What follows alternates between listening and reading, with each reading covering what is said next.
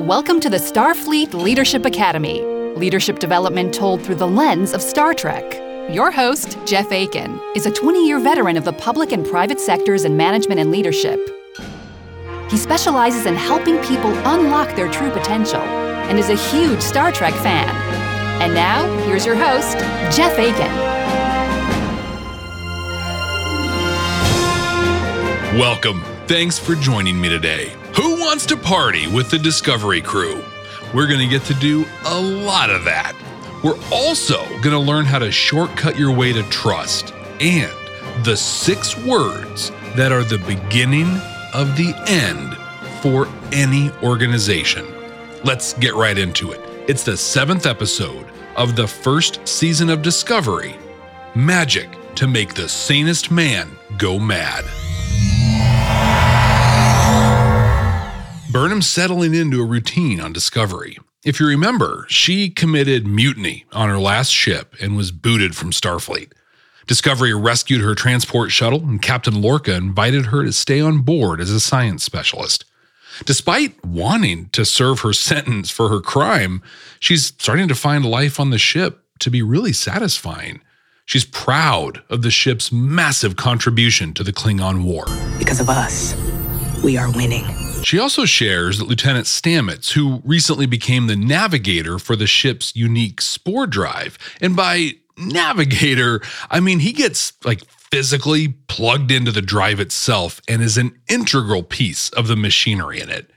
She shares that his personality's been changing quite a bit since then, and they're seeing parts of him that no one ever even knew existed. She also lets loose that I confess I find some members of my fellow crew more interesting than others. Meaning she's starting to get sweet on Ash Tyler. She wants to stretch socially, but doesn't know how. She wants to connect with the crew, but she just can't get herself to step out of her comfort zone. But tonight, I will face one of my greatest challenges so far. And that's a party on Discovery.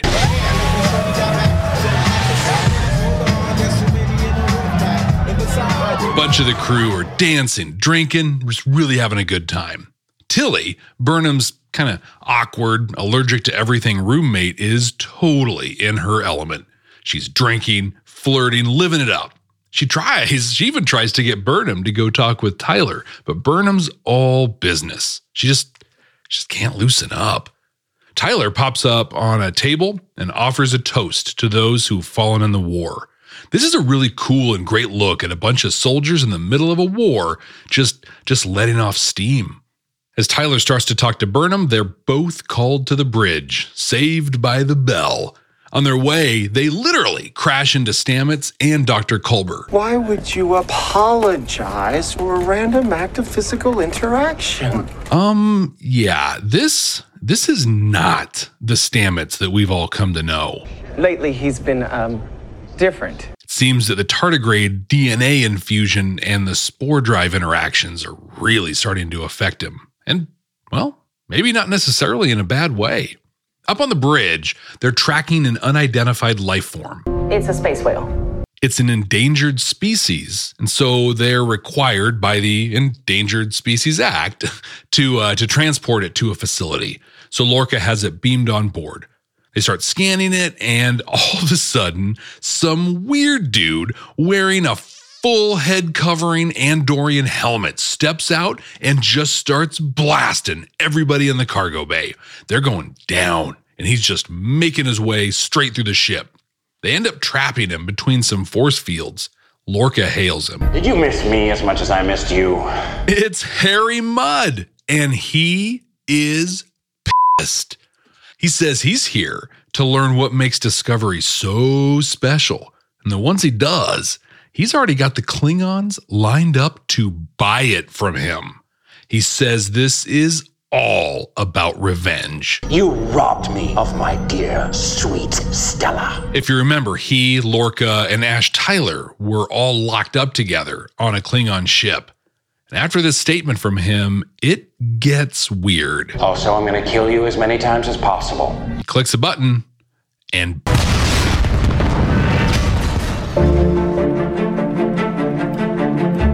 that's the series.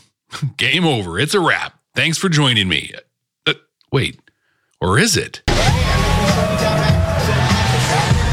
It's a party on Discovery. Wait, didn't we already do this?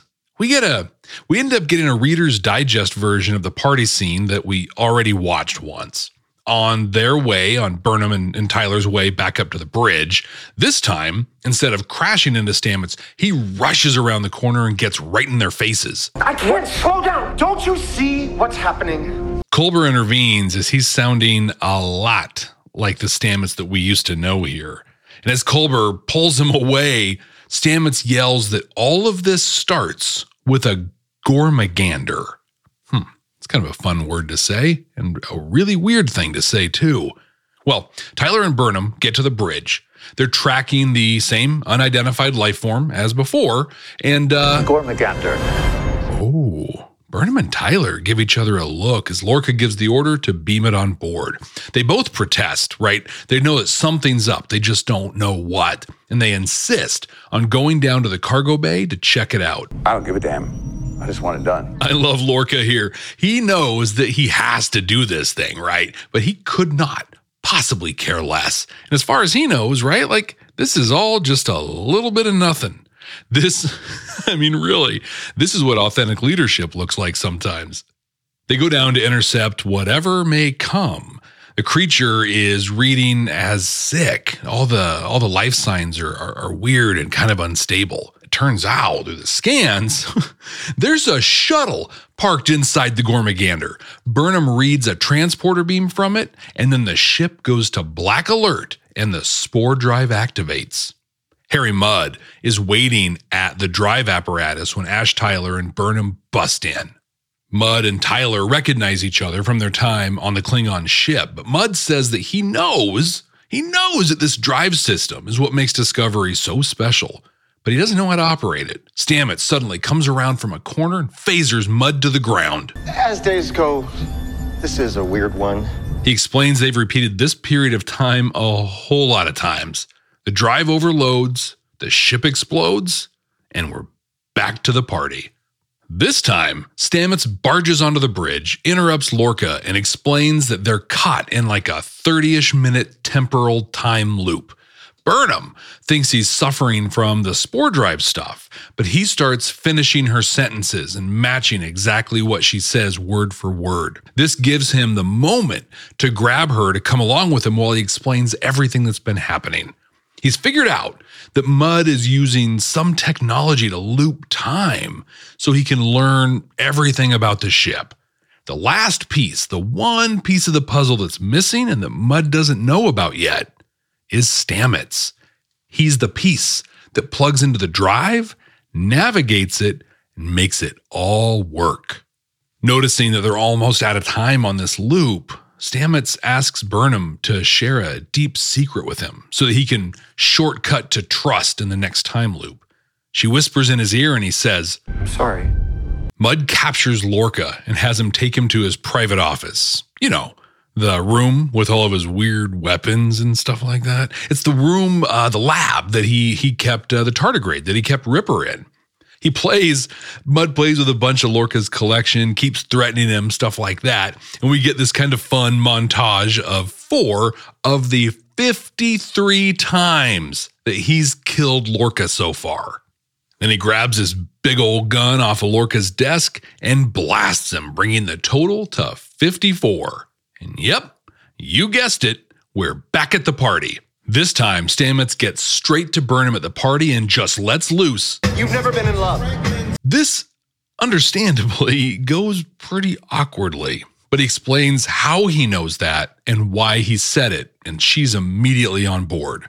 Things don't go as planned, but they are able to share some personal stories and kind of connect. Stamets tells the story of how he and Culber met and fell in love.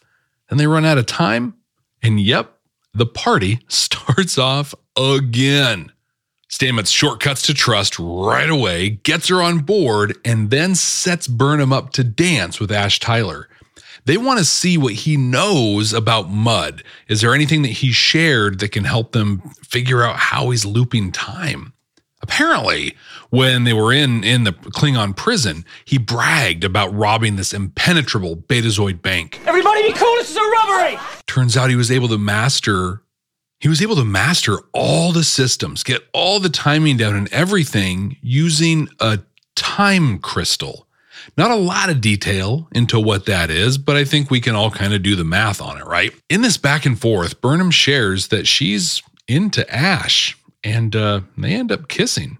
It's kind of sad. I mean, it's cool, right? Really happy, but it's kind of sad because they're going to forget all of this when the time loop ends. But I don't know, still pretty cool. They run over and update Stamets. Mudd beats him to the bridge and lays it out. Yes, Captain Mudd. Captain Mudd. He beams Lorca to the brig and then shares these little purple balls that he got from Lorca's lab. They're kind of like the little things you put in your garbage disposal that smell all lemony, except these don't smell so lemony. These are supposedly like the most painful way to possibly die. He throws it at Tyler and they make him slowly, painfully disintegrate him. And Ash Tyler is dead. Mudd then grabs another one, threatens Saru, and weirdly, Stamets cuts him off. I can't watch you kill any more people. And he tells him everything. He tells him that he is the missing piece of the spore drive, tells him how it works. I mean, he tells him everything. Makes no sense to me why he decided to do this. Well, he and Stamets go to the spore drive while Burnham and Tilly meet at the Gormagander. They figure out that the time crystal is being kept on the ship inside the space whale. This gives them something, but they need to get the timeline to reset again so that they can build from this. They need to make sure that Stamets knows everything that they know. They're not sure how to get them to reset the timeline, though, now that Mudd has everything he needs. He's got control of every one of the ship's critical systems, and he knows all the secrets. Suddenly, Burnham says that she's got a plan. She goes to Mudd and says that the discovery's great, right? The Klingons will pay a fortune for it. But what they really want and what they'll really pay for is her. I murdered Takuvma. I'm Michael Burnham. Salivating, Mudd sees the value here. She quickly, though, grabs one of those purple things, swallows it, and dies. Upset, knowing he just lost countless amounts of money, Mudd decides to reset the timeline. We get the super quick Reader's Digest version of events this time. Stamets and team make some modifications to the bridge and are doing computer stuff on different computers. It all comes to a head on the bridge when Lorca straight up just says, "Welcome, Captain Mudd." They explain to him that they know everything. Knowing that Mudd's success is an absolute certainty, they bargain for the lives of the crew, trading the ship, Stamets, and Burnham for everyone else. And Mudd agrees. He sends the coordinates of the ship off to the Klingon vessel just as they leave the 30-minute window. That means Mudd cannot reset the time stream. This is it. No going back. What happens now happens. The Klingons message that they're beaming over.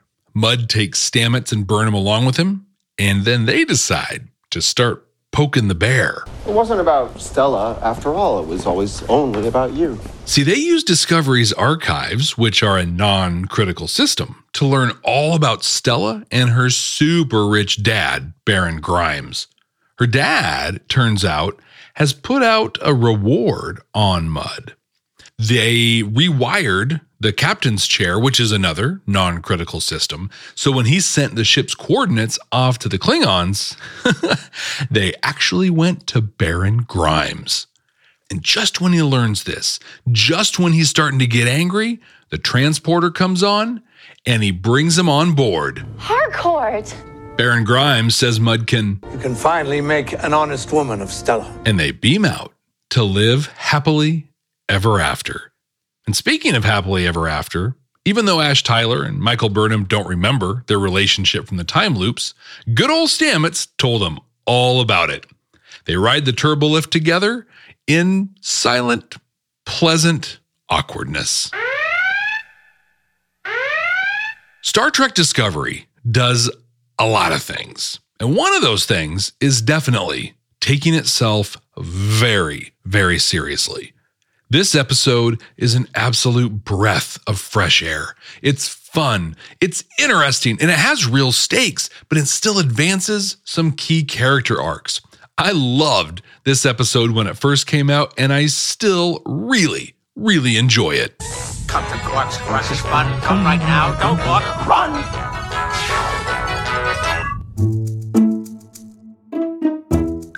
Are you a leader? A Star Trek fan? Do you love the lessons and strategies taught on the Starfleet Leadership Academy podcast? Visit jeffaiken.com/store to get shirts, mugs, and other great merchandise to show off where you have learned all the great strategies and lessons that are taught on the Starfleet Leadership Academy. Visit jeffaiken.com/store or click on the link in the show notes to support the podcast and look good doing it. I do carry a select line of unique artifacts and gemstones indigenous to this region. When I saw they'd cast Rainn Wilson as Harry Mudd in the lead up to this new TV show, I was pretty skeptical.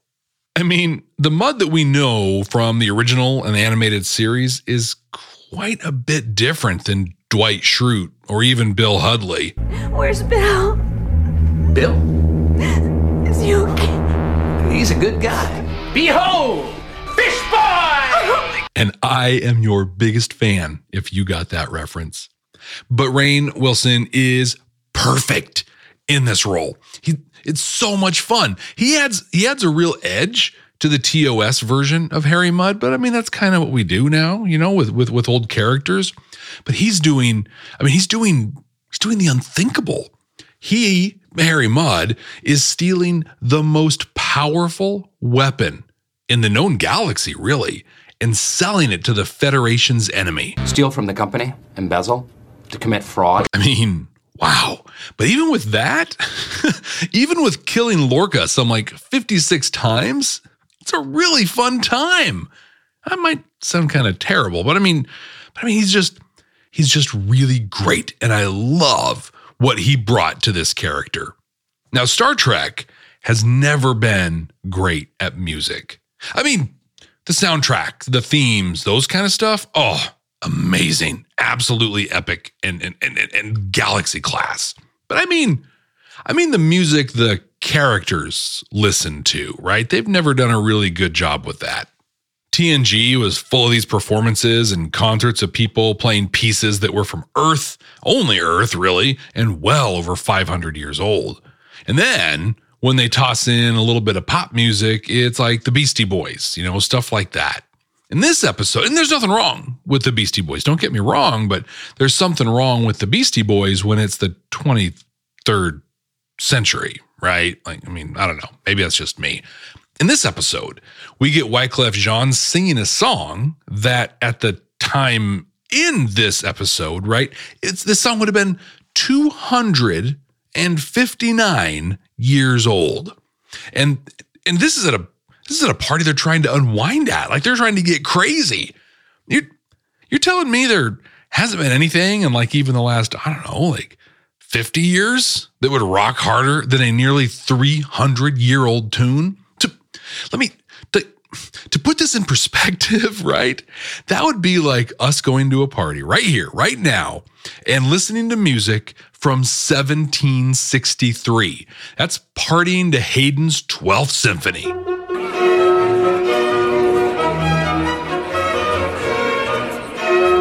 I mean, I get it. I do. This is a TV show, and they're making this TV show for us now, but I don't know. I mean, just whenever they try and dip into music like this, it just kind of takes me out of the magic. But with that said, let's talk about just how cool this episode was. The trope, the concept of a time loop is well explored in Star Trek. There was the absolutely incredible cause and effect from TNG, Coda from Voyager, and the temporal future tense from Enterprise. Those are great examples of time loops that they've done. I liked the approach they took to it, though, in this episode. They used it like it was intentional and totally being used by a super criminal to do absolutely impossible things. When you think about it, Harry Mudd has found a way to make himself into a real-life video game. He just happens to have a save game set at the right at the very beginning of the party there, and he knows to quit and reload that save right before the boss cutscene starts. And the ending of this episode, it was so fun. It felt so original series, right? It was a funny way to catch the bad guy. And then they close out making jokes in the transporter room. It was so good. The episode, the whole thing, just had a really fun feel, and it ties really well into future original and animated series episodes. Command codes verified. The team on Discovery is absolutely brilliant and wildly effective at their jobs. And while that was how they were able to pull off their big con at the end, the thing that enabled them to do all of that was trust. Trust takes a long time to build, but there are times when you have to shortcut your way to it, and that's what Stamets does here in this one. And the episode ends with a huge drop of wisdom from Michael Burnham. She started the episode questioning her place on the ship, even though she was growing more and more comfortable there. But she ends realizing that you have to break out of your routine to really find your place. And I'm going to talk through two concepts out of that. The first is the danger of being too comfortable. And the second are the 6 words that are the death knell for any organization. The Starfleet Leadership Academy is supported by listeners just like you. Click the link in the show notes to support the ongoing production of this podcast. Is there anything more valuable than trust? With it, nearly anything is possible. And without it, you're in a really bad way. This isn't just a work thing either. I want to be really clear about that. Trust extends into every aspect of our lives. We talk about trusting our coworkers, our boss, our spouse, our children. We trust different news agencies, different brands. In fact, there's a good chance you're listening to this episode right now because you have a level of trust in me.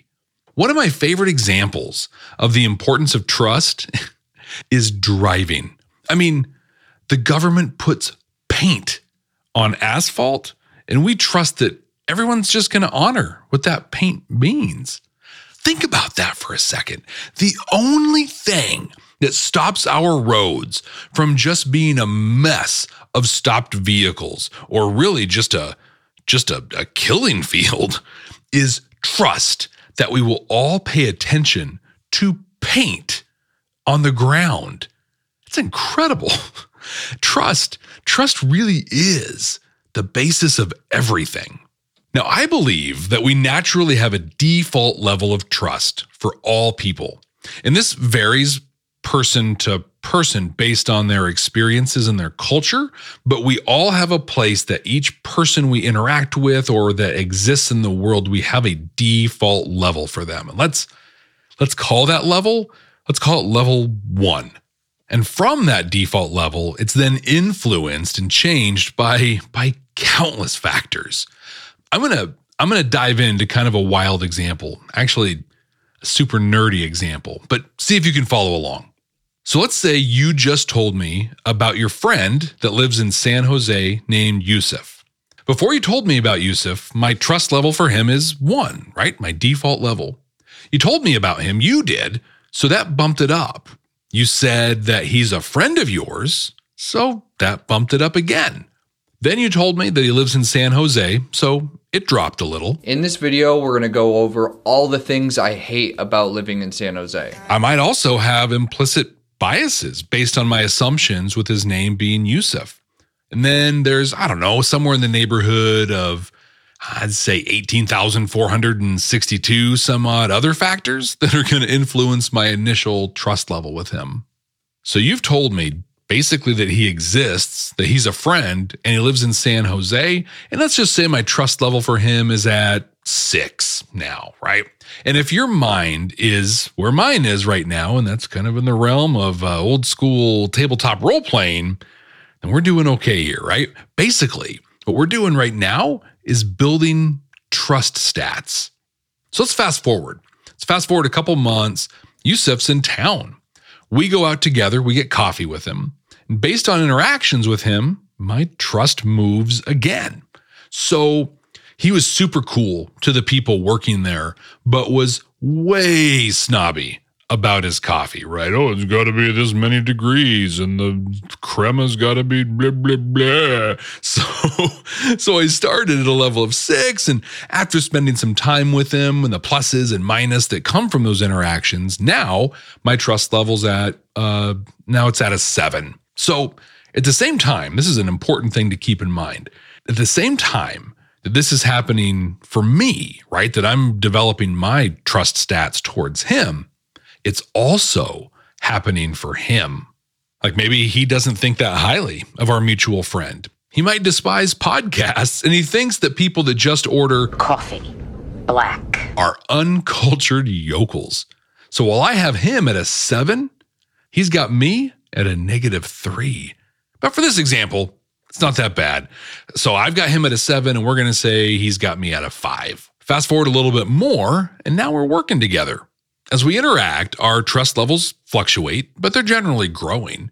We're at a point where we're comfortable letting the other person do their tasks, and neither of us are really, rechecking the other's work or anything like that. We know the other person's going to do a good job. That's a pretty good place to be, I think, yeah? But now, let's say I know something that no one else on the project knows. Like maybe I have a friend at a competitor, and we're talking, and they let slip something that if they're able to do it, will absolutely decimate us. It's the end for our whole company if they're able to do this thing. But the thing is, I can't compromise my friend. They'll definitely lose their job at a minimum, and honestly might even face criminal charges for what they've shared, non-disclosure agreements, things like that. So our response needs to be extreme. Like they've got something on the table that can wipe us out. I've got to honor my friend and keep things private for them. We've got to really, really move the needle here. But Yusuf and I, on our trust levels, our trust range, we're sitting, I don't know, let's just say in the 15, maybe 20-ish range. It's a super, super good place to be. But in order for me to get him to agree to the things that need to happen, we really need to be closer to like 30. So to totally age myself and go way geek, and honestly, if you get this reference here and you've been following along, hey, late stage Gen Xers, we rock, right? Well, this problem, let's say this problem has a THACO of 26, and we're only rolling one 20-sided die. We got to get those bonuses up, or we have to level up, and we don't have the time to go level up. That means we need better bonuses that will make us the equivalent of a 30 trust. I really hope you're sticking through this analogy. I'm loving doing this thing. THACO, by the way, to hit armor class 0. So that's your hint. The way to get to trust is to find a shortcut. We need to get to level 30. Now, I want to be absolutely crystal clear on one overriding point here. This strategy, doing a shortcut to trust, is not a strategy for building, gaining, or rebuilding trust in the long term. This is not sustainable. This is something you only do in emergency or extreme situations. Okay? So in this episode, this is what's happening with Stamets and Burnham. If you remember their relationship in context as for Kings, like when they first met, they were easily at like a -8 trust level. DTA, you stupid piece of trash. Don't ever trust nobody. And that was just 4 episodes ago. they're still working to build on and develop base trust. But Stamets has a 30-plus trust situation on his hands here. He needs to get from wherever they are, close to 1 or 2. They need to get from there to 30 right away. So after going through the exercise of explaining the situation to her, he asks her to share a secret. And if you watch that scene, he has to go through a lot of deep explanation to get her to listen to him and take him seriously in the first place. Once he's done that, then he actually gets to talk about the action plan. So his shortcut to trust isn't about getting to the solution. It's about cutting through that initial part when he's just convincing her to hear him out. Now, you don't need to go out and start asking the people around you to share their secrets, right? We're not hopefully caught in a time loop, because this is a couple of years I sure don't want to repeat. But what you can do is learn what's important to them. How can you appeal to them? And how can you do so authentically and in a real way? Because authentically lining up with the things that are important to them, that is how you can shortcut some trust levels. So for me and Yusuf, I know that social justice is supremely important to him. So when I try to shortcut to a higher level of trust, even temporarily, that's what I'm going to appeal to. It may sound something like, what I'm asking may sound and feel weird, but hear that this is because we can advance this initiative or make this big social impact. If we don't do this wild thing that I'm proposing, we're going to lose it all. Now, I know that I have been laser focused on our deliverable schedule and all of our KPIs, but that changes immediately. Our sole focus is on the social justice initiatives, and this weird and wild thing I'm asking you to do is going to be necessary for us to achieve that. I appealed to what matters to him, and what matters to him is a part of what we're doing and our project. I gave up something that matters to me in place of his thing that matters to him. And the final critical part is to follow through. After this, I have to actually make these social justice initiatives my primary focus, because shortcutting trust is a gamble. It either pays off big, like it did for the Discovery crew, or it can be devastating. I tell Yusuf that I'm going to change my practice, and then I don't. That's going to bring my trust level down exponentially. So use this only as a last resort. And speaking of devastating, let's get to the 6 words that mean the end. But first, let's listen to what Burnham said to close the episode. Sometimes the only way to find out where you fit in is to step out of the routine. The routine. Having a routine and just living in it can feel so good, right? And it's a good thing to feel good like that for a minute. See, we only grow, we only develop when we stretch outside of our comfort zones. So we don't want to stay comfortable for too long. But what that doesn't mean is going from 0 to 60 on something brand new just to break out of your routine. Burnham started the episode wanting to be more social, but not knowing how. Through about 56 time loops, or 28 hours, Stamets progresses her through a series of experiences that move her out of her comfort zone. The result is the start of a maybe romantic relationship between her and Ash Tyler, which arguably, without all this Harry Mudd stuff, without the time loop, might never have happened. So what are you doing now that's super comfortable and routine that might be holding you back from something you want? What's something where you might need a Harry Mudd time loop situation to force you to try something new? Maybe you need to take on that stretch assignment at work. Or maybe it's as simple as taking a different route to the office or school. Maybe it's trying to work from home if you're able. I don't know. I mean, it doesn't have to be huge. There could be small changes that you can make right now. In fact, what is that small change that you feel like you could make right now that could make a massive change in your perspective and things? Okay, I've made you wait long enough. 6 words. 6 little, tiny words that are both the worst and the best possible thing to ever hear. Are you ready? Okay, here they are. That's how we've always done it. That's how we've always done it. I used to work as a lean practitioner. Those were fun times. Swoop into an organization, tear all their processes up, help them stand new ones up, then move on.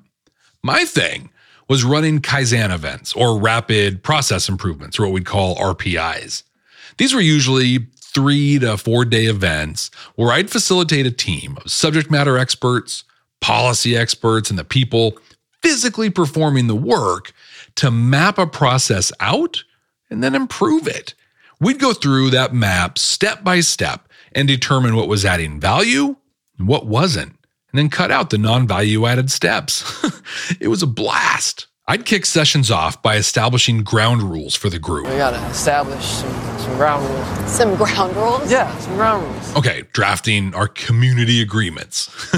My favorite one, and one that I insisted on, was that the moment someone said a process or a step existed because that's how they've always done it, that gave me permission to change or eliminate it. Why do you enter data into that field? Oh, so it can feed this calculation over here. Okay. Why do you copy that data over here also? Oh, so it's in that report over there. Well, why does it need to be in that report? Because our admin looks at it. Well, why does the admin look at it? To be sure it matches what's in the first field. Well, why do you check to see that it matches? Well, and there's almost always like an awkward pause right here. They're like, well, because that's how we've always done it. And bam, just cut out a whole process chain because we're not going to copy anything into a report that no one does anything with. You'll notice also that I used the 5 whys problem-solving technique to get here. You can learn a lot more about that in the Starfleet Leadership Academy episode on DS9's Things Past. It's too late for them now. It's out of my hands. Why aren't I with them? Now, if they'd said that this other report got repackaged and sent off to some compliance board or something like that or whatever, okay. Then we see if there's a way to automate the data feed or something like that. But those 6 words, that's how we've always done it. Send one clear signal, and that is, we don't know why we're doing it. We're just doing it. And if you have a team of people just doing things for the sake of doing them, you are well on your way on the path to complete and utter failure. If this is happening for one step or for one process, imagine how many other steps and how many other processes this is happening in. This is systemic, and it doesn't take any time at all for it to influence every part of your organization.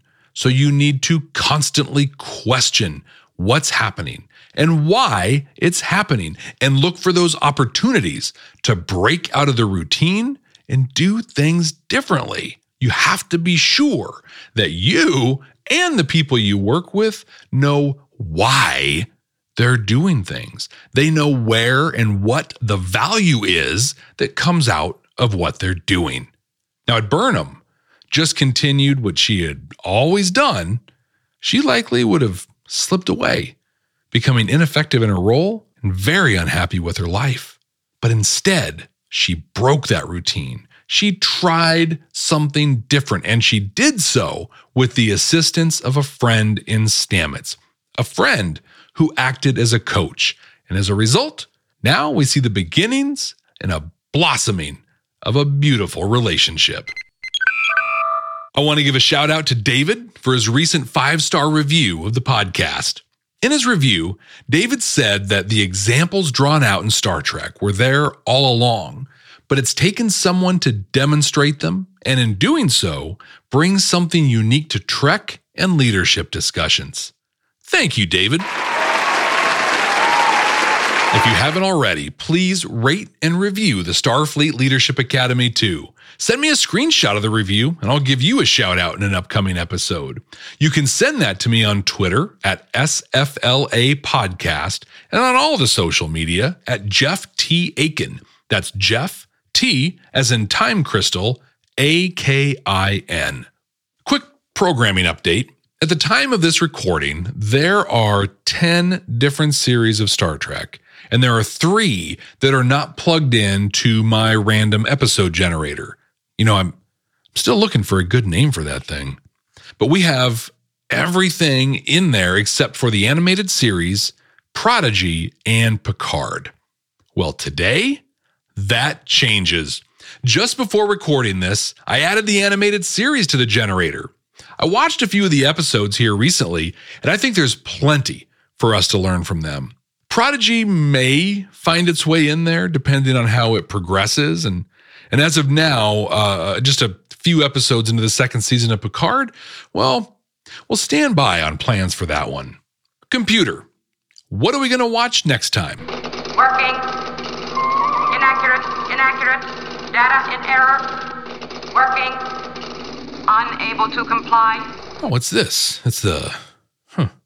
Oh, look, how cool is that? Okay, well, the computer just sent me a message, and the next regular episode of the Starfleet Leadership Academy will be the 50th episode review that I've done. 50 episodes. Now, I ran a poll in our discussion group that's linked in the show notes and on the SFLA podcast Twitter on ways to celebrate that. And according to the computer, you want a deep dive into one of the captains. Well, I am totally here for that. A few weeks ago, I participated in the Captain Picard Week podcast festival that Strange New Pod hosted. I got to be a guest on the Trek Untold podcast, and I also hosted my own episode. You can find that here in the Starfleet Leadership Academy feed, or you can check out the whole video production on my YouTube channel. The link for that's in the show notes. That episode looked at Captain Picard and what makes him stand out as a leader. So given that that episode is sitting out there and that you want a deep dive and that I haven't touched the series Picard here, the 50th episode review will be a review of the entire first season of Star Trek Picard.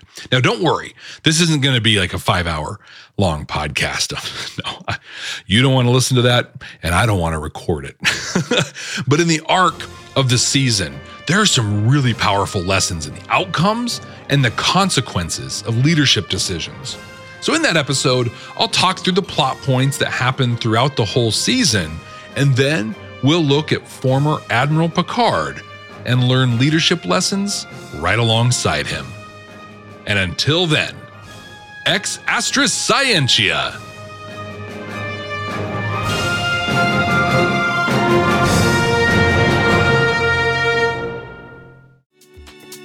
Hey guys, it's Miriam Love here, and I want to share something very special with you. Check out my new release, All In, the Spanish remixes, out now on Electric House Records. And always remember, be love, share love, all love.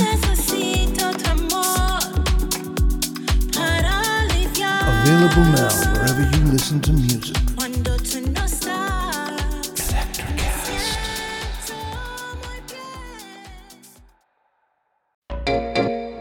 Hey there, fabulous souls. I'm Stephanie Baklaan. And I'm Eden Alpert. And we're the hosts of the brand new podcast, Unapologetically Fab. Get ready to join us on an amazing and real journey as we dive into life after 40 and own it. We're all about changing the narrative, leaning into who you are, and living a life by your own design. Join us as we embrace life unapologetically and redefine success. This is Unapologetically Fab, an Electric Cat production. See you there. Electricast.